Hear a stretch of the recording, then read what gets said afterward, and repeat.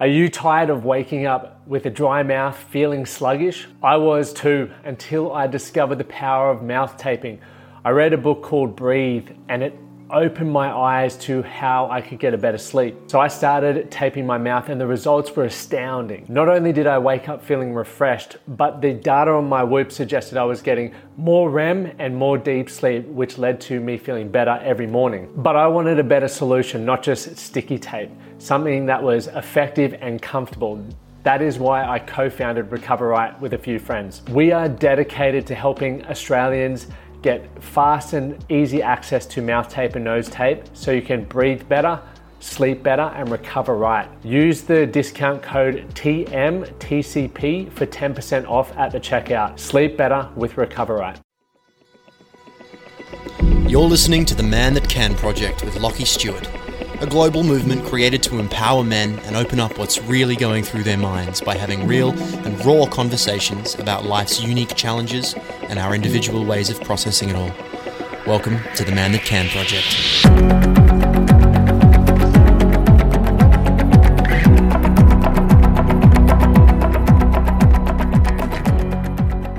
Welcome back, team. I appreciate the continued support and tuning in to listen to these episodes. So as mentioned, today we will be talking about how failure provides specific feedback for you. One of the craziest things that I've experienced and used to act in, and I see people on a daily, hourly basis doing, is we take other people's word as gospel, right? We allow other people's experiences to determine some of the actions that we'll take next as well. And when we hear about failure, right, when we hear about things that go wrong, when we hear about people striving to change something in their life and it doesn't quite work out for you or someone that you know, we then really generally use that as a feedback loop as to why we can't do the same thing. Now, here's the thing. And this is incredible to understand. You as an individual have a completely different skill set to that I do. You also have a completely different set of experiences, right? Of beliefs, of values, of ways of seeing the world than I do. And because of that, it makes you unique. It makes you incredible. And I'm not saying that in a way that makes me not as unique or not as incredible. I'm saying we're all uniquely incredible in our own way. And as we look to learn and grow, and, going back to episode 2 where I was talking about 8 areas that all men must master, we all have had different exposure, understandings, and experiences with those areas, right? So for me, there was a point in my life where I didn't know how to improve my finances. And I just assumed I was never going to be able to make more than $20 an hour. That was a belief that I had. And I'd seen people in my life try to make it. I'd had some mates play and make some good money playing sport, but then, they ended up with nothing afterwards, or they spent it on gambling or all kinds of random things. And I then said, well, if I get money, I'll probably spend it the same way. But I always wanted it. Always. But I was never prepared to start taking those risks because I was worried about ending up with the same results as them. What if I failed like they did? Right? And if you can relate to that, probably catch yourself nodding your head right now. But here's the other thing. As I touched on at the very start of this, you're so unique and no one understands your mindset, right? Your mental resilience, your problem-solving abilities. No one understands that like you do. People may have an idea. People may tell you not to try things because they're worried that you'll fail. People may tell you to steer clear of things. People may tell you about their terrible experiences with things. And there's 2 ways you can respond to that.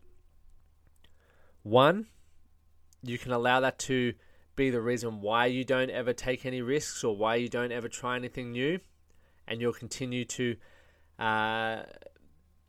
get the same results. Nothing will really change, essentially. Or you can go, awesome feedback, thanks for sharing that, and find out a bit more about why specifically they may have failed or where they fell short. And then you can take that on board. So there's two ways you can learn, in my opinion. It's one from your own experiences, and two is from the experiences of other people, or reading books and all that sort of stuff. Okay, studies. And I think they're both important. But knowing what I know, the amount of people that have told me that if I fail in my life, if I do that, I'll fail. It's held me back for a long period of time. And eventually I got to the point where I was sick of that.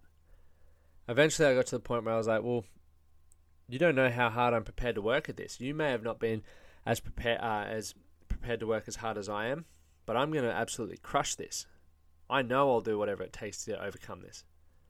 When a challenge arises, I'm going to find a way around it or over it. So here's the cool thing. You will fail. And I think, obviously a lot of us are fearful of failure. I was fearful of failure because going through the schooling system, a lot of the time, how I was graded and how I interpreted if I got a C, I wasn't good enough.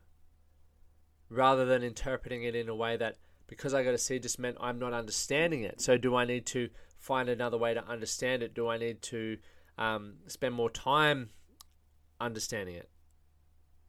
Right? Rather, I would just go, right, I got a C in that, which means I'm just labeled myself as a failure and dumb. No. It's feedback for where you're currently at. And this is individual. Because I failed in science doesn't mean you're going to fail in science.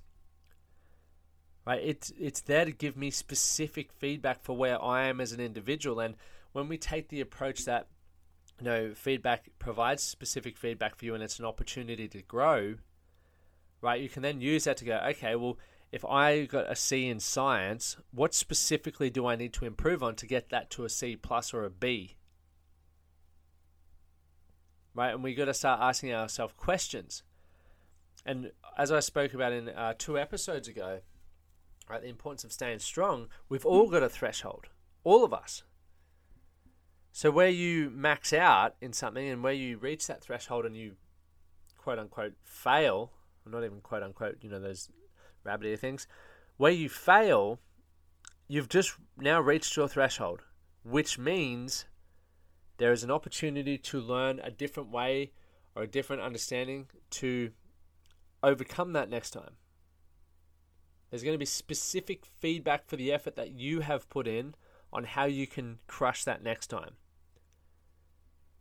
And I think it's the most exciting thing, and I fail on a daily basis. Some failures feel hugely significant and massive, and they take their toll on me emotionally.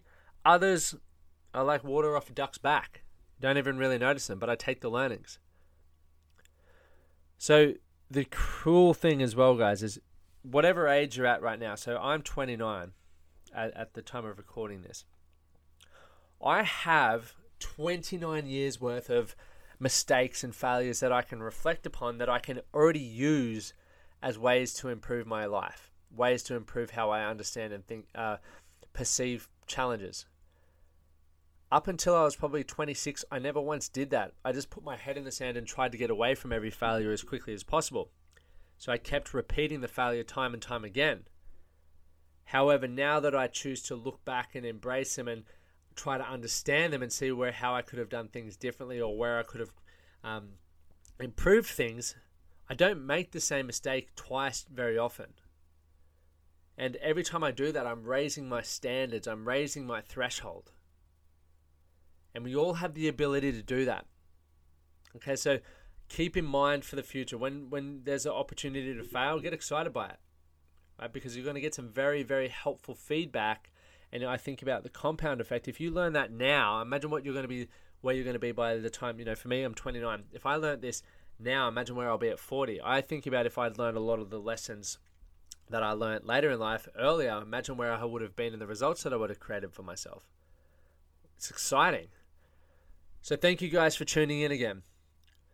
Next episode, we will be talking about why you need to reach out to your mates weekly, right? Some people even more regularly.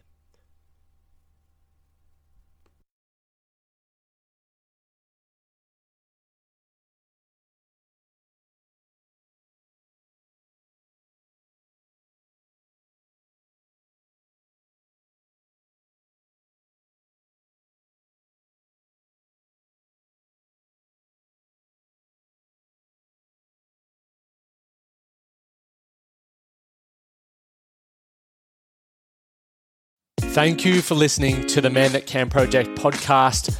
My name is Lockie Stewart, and I hope you enjoyed this episode and found it helpful. If you did, please take a moment to rate and review the Man That Can Project on your favorite podcast platform. And don't forget to subscribe to stay up to date with our newest episodes. We'll see you again next time.